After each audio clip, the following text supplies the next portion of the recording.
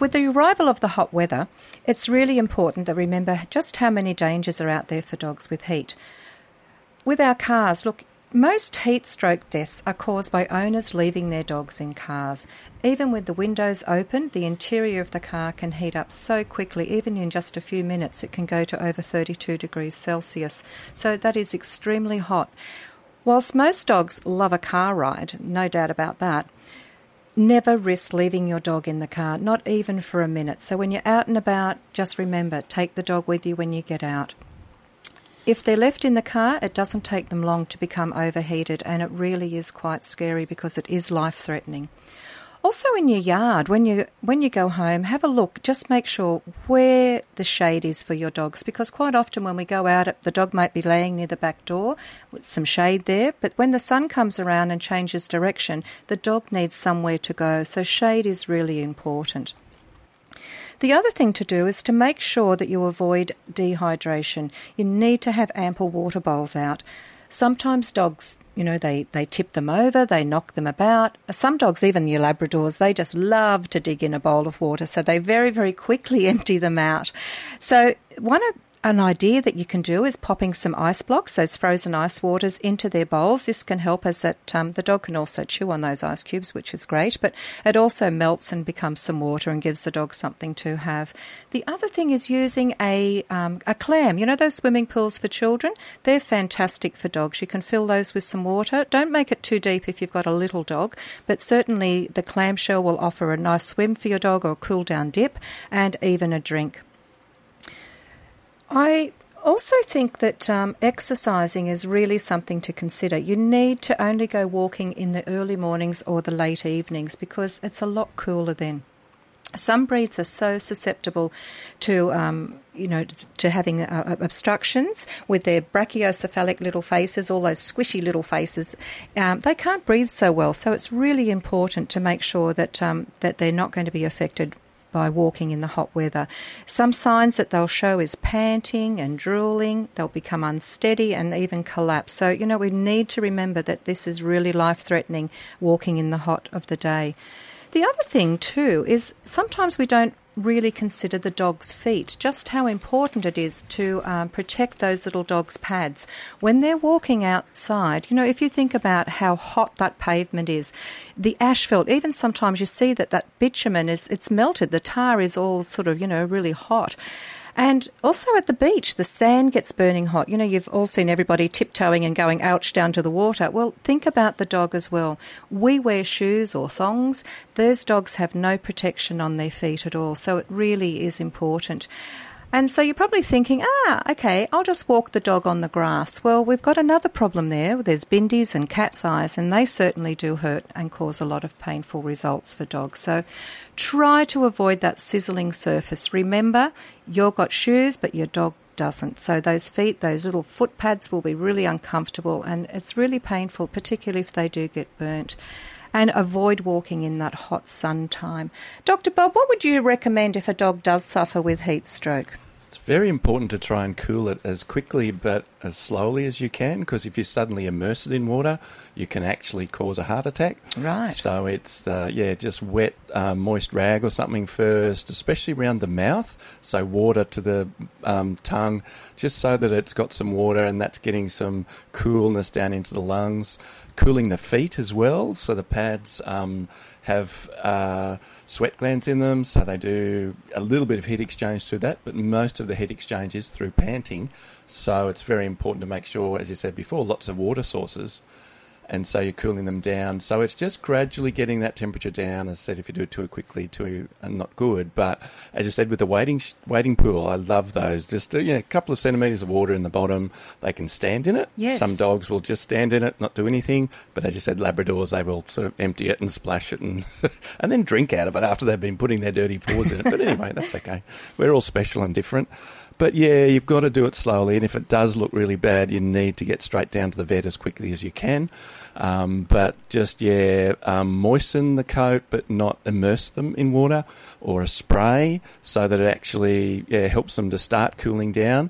It is once, and I've seen it a few times, it is a very painful death. And the people feel so bad because they either left it on the deck or something like that, and it couldn't get to water, or it couldn't get out, or they stayed out longer than they thought they were going to. So it is really very traumatic for all concerned. Yes, it was. Good afternoon to you, Bev. What can we do for you? Joel, I have a little, they class it as a fox terrier. There's something else in it because it's got a bit longer legs. But anyway, a small fox terrier. Joel, I am getting to the end of the line with trying to get her to eat something. How old is she now? About 10. She's healthy. She's well. Her bowel habits are great. Is there anything you can do about a dog that will turn? She will not eat biscuits. She will not eat cheese. She may or may not have mince. Half the time she goes to a bowl like it's got death adder in the bottom of it. How long have you had her, Bev? About 5 to 6 years. Yeah, sometimes, like us, they get a bit bored with things. Also, I sometimes... know, but, you give her two choices. She's got my dog in one dish. She's got homemade type of pancakes that are made out of eggs and wheat bix and meat that I cooked myself for her, which the dog next door devours. Yeah.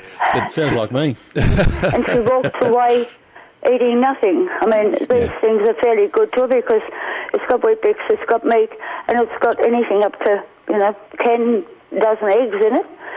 And she used to eat them, and now we're getting... I wouldn't even eat a piece of chocolate or a biscuit or a piece of cheese. Coming to your place, Bev. Colin and I will be there. We'll eat all the leftovers. Bev, it's really... little dog whose backbone you can feel.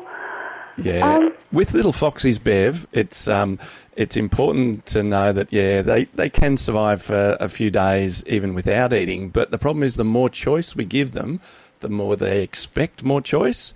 As they're getting older, it's actually good to feed them 2 or 3 times a day as well. So a little bit in the morning, scatter a bit of food on the grass at lunchtime, and a little bit more food at night, so that they can actually go out and have a bit of a search for it.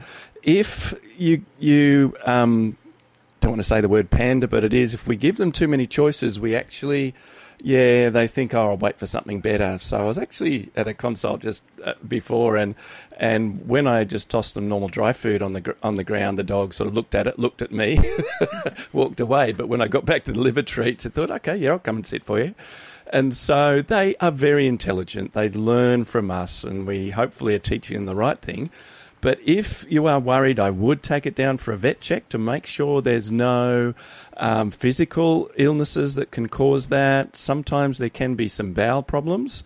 As they get older, especially at 10, I would be putting her on a senior diet so that she's actually able to absorb the food properly, and hence the reason for feeding 2 or 3 times a day, so that they're not just having one big meal and then sitting and not doing anything at all the rest of the day. So a little bit of play, a little bit of exercise, short walk, give us some motivation to do some things, and feeding a few times a day, but don't give them too many choices, and just putting it down for 10 minutes, picking it back up after that 10 minutes, and if she's not eating it, put a cover on it, put it in the fridge, and then that's what you offer to her again for the next meal. So they are very anxious, little animals too, so it may be some anxiety that's contributing.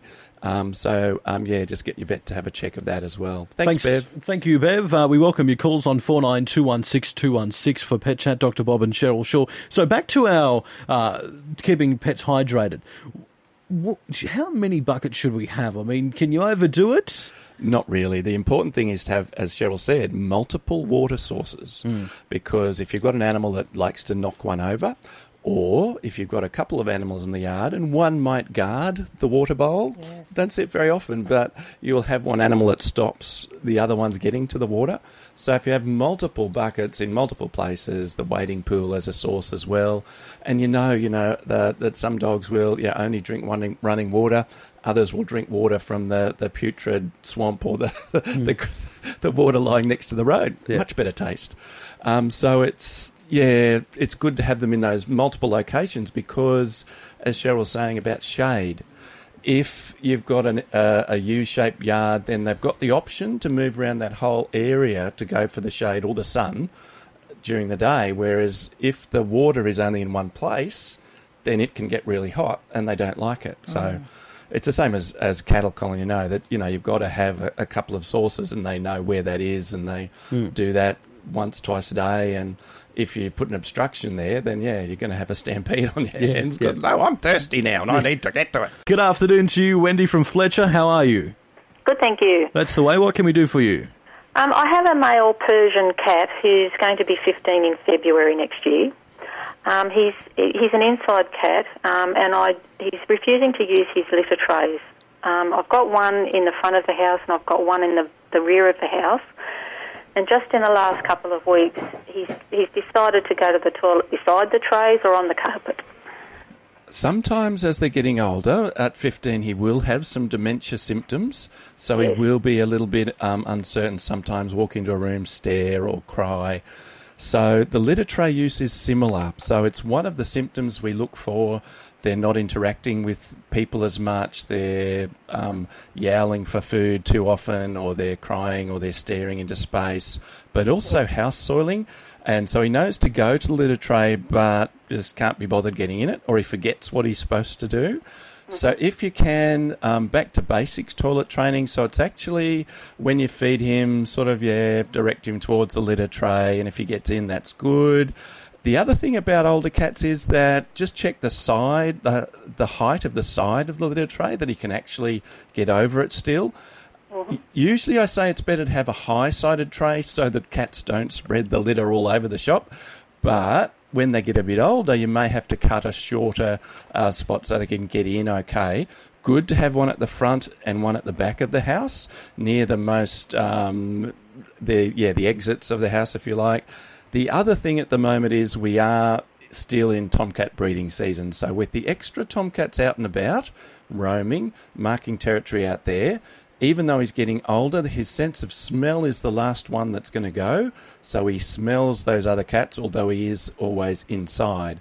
And I think personally that keeping a cat inside doubles their lifespan because they're not outside getting into trouble, chasing other cats, getting chased by dogs, cars, getting diseases, all that sort of thing, snake bite, ticks.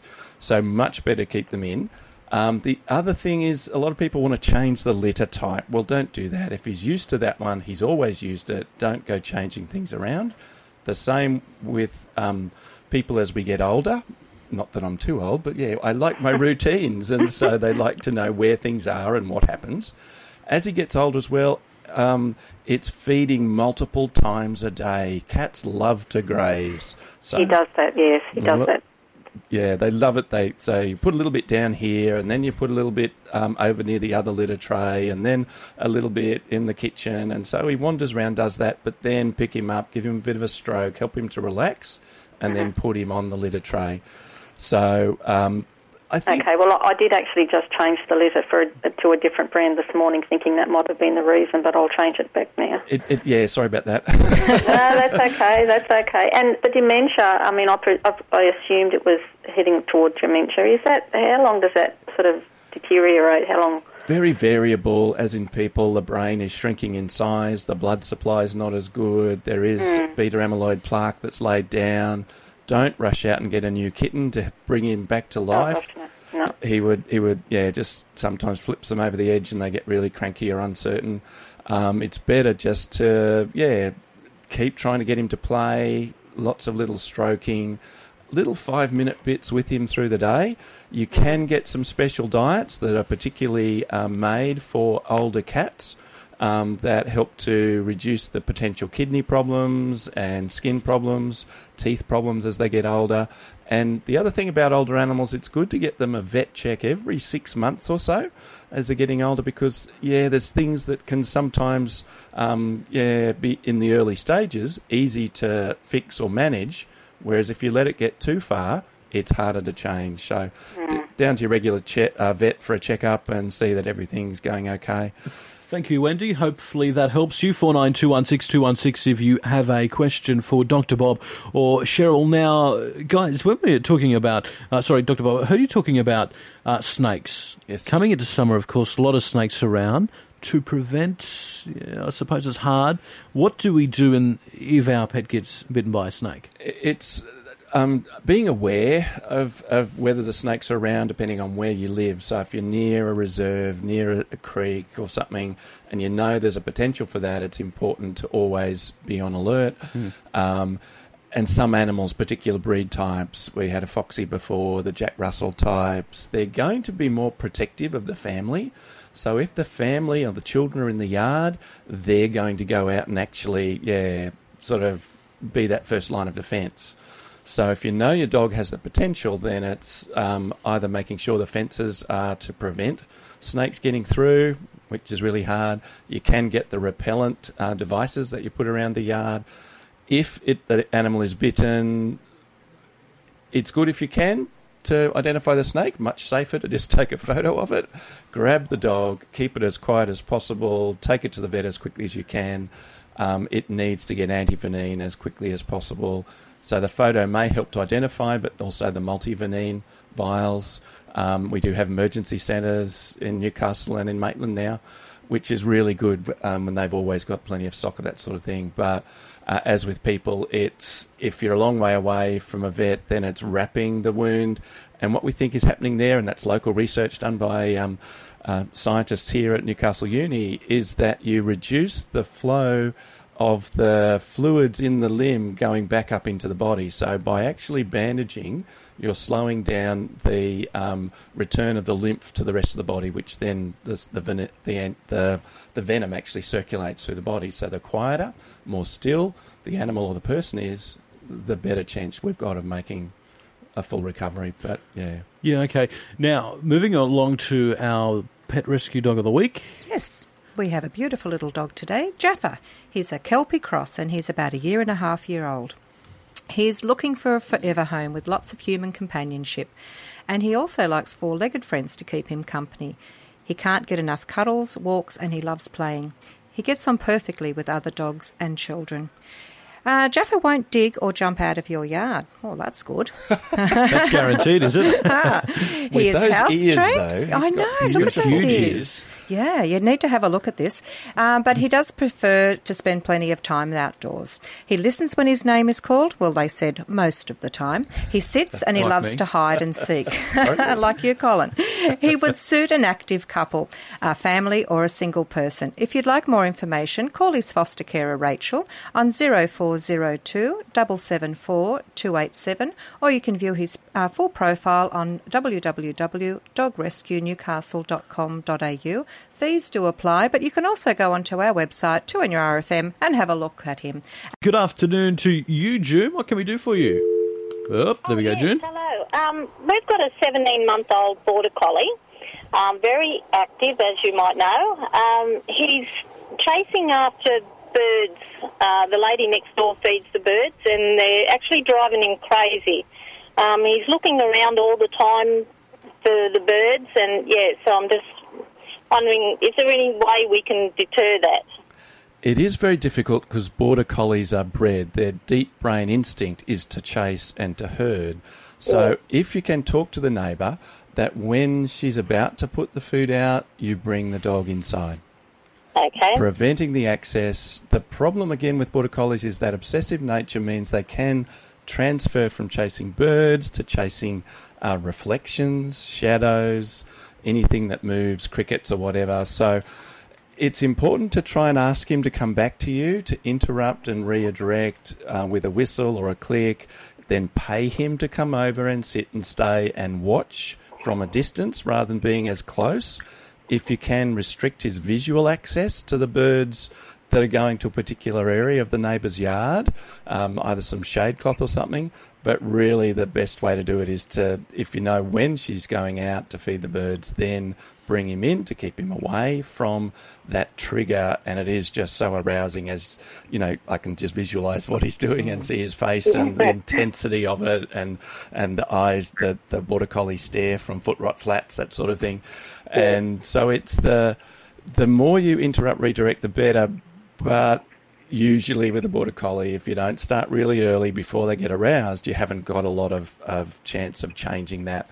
If you have to, go down to where he is along the fence line, put the lead on and bring him back inside that way. Okay, great.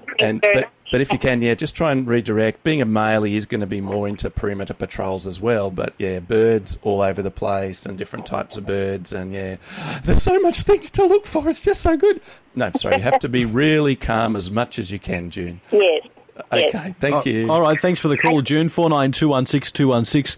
If you would like to talk to Dr. Bob or Cheryl Shaw. Now, back to heat and what we can do to prevent our dogs or pets being dehydrated. What else can we do? The important thing, as we were saying before, is the shade and the water in different places, so that it's as the sun goes around through the day, you're preventing you're enabling the dog to be able to find those spots where it can be in shade. Although, the dog next door, was when I got home on the Monday, the 33-degree or whatever day it was, and it was just lying on the concrete pad out the back. Yeah, some don't seem phased at all, do they? Yeah. And it just looked at me and panted a bit, and it's quite fun out here. Wait a minute, I might be hot. Yes. Yeah. But the other thing is with all the bushfires bushfire survival plan, make sure you've got a plan for your pets as well. People often don't remember that bit, so make sure you've got a carrier, a lead, their medications, the emergency contact for your local vet, a little bit of food, some plastic bags to pick up the poo, water on standby, a first aid kit. So make sure that you've got them as part of that whole plan to what do we do, when do we do it, where do we go, and how do we get there? So people really need to have that conversation. They do. They need to talk about it with everybody in the house, and even with visitors and stuff. It's important so that you know, look, this is what we're going to do, this is where we're going to head. And the pets pick up on what's happening. They are intuitive. They are seeing our body language a bit more stressed or our chemistry a bit different. So they start to get more aroused, a bit more worried. Get them on lead early so that they haven't taken off down the paddock to try and run away. All right. Cole from Raymond Terrace, good afternoon to you, mate. How are you? Hello. I'm good, thank you. Just a question, Doc. I had some chickens hatch the other day, about eight of them, and I noticed a couple of days later, one of them's only got its top beak's missing. Whoops. Oh, so it was born that way? Well, no. Well, there was a bit of dry blood on the top where it sort of goes off. Whether it's been pulled off or picked off, I don't know. I just want to know, will it grow back? It depends on whereabouts it was picked off. With young chickens, I wouldn't think it was from other chickens and fighting and that sort of thing. It could be that you've got some foxes about, so I'd certainly make sure the chicken coop is fully enclosed over the top as well as underneath. Foxes never had access to it, really. Okay. Because they're well panned, and it was just the mother and the chickens in the cage itself. Yeah, so the mother might have been telling it off or something like that. So if it took off where the growth of the beak comes from, then that's not good. It may go back, or you may have to make a decision on its future life. But also make sure there's plenty of places for the chickens to hide, plenty of places for them to go and get water, and for the hen to roost and things. But be very careful. I often see chook pens in the backyard, and Colin's nodding his head, being a farmer type boy. And the foxes, the feral cats, the roaming dogs, they're just so prevalent these days. I've had a chicken with the old. I think the mother picked it off, actually. Yeah. Sorry to say, but no more. Yeah. No. And they can't grip things, they can't peck, they can't pick it up, they can't then swallow. So it's, Finishing for today, so just recapping, the best things to do for the warmer weather is to... Ice water, multiple locations for water bowls, plenty of shade in different locations so that you can keep them happy. And if you're going to walk, as Cheryl said, walk early morning or late evening. Older animals especially, be more careful. So you've got to make sure that you keep them, able to cope with that. And the fitter they are, the better chance they've got. All right. Well, thank you so much for today. Thank you. Not a problem. What are we going to talk about next week? Do we have any idea yet, or am I putting you on the spot? We'll make that up when we drive in. I mean, no, that'll be in the organised plan, of course. We like Colin. to keep people thinking. Oh, right. Thanks for listening to this podcast from 2NURFM at the University of Newcastle. Topics range from gardening to health, well-being, pet care, finance, business and travel. You'll find them all at 2NURFM.com.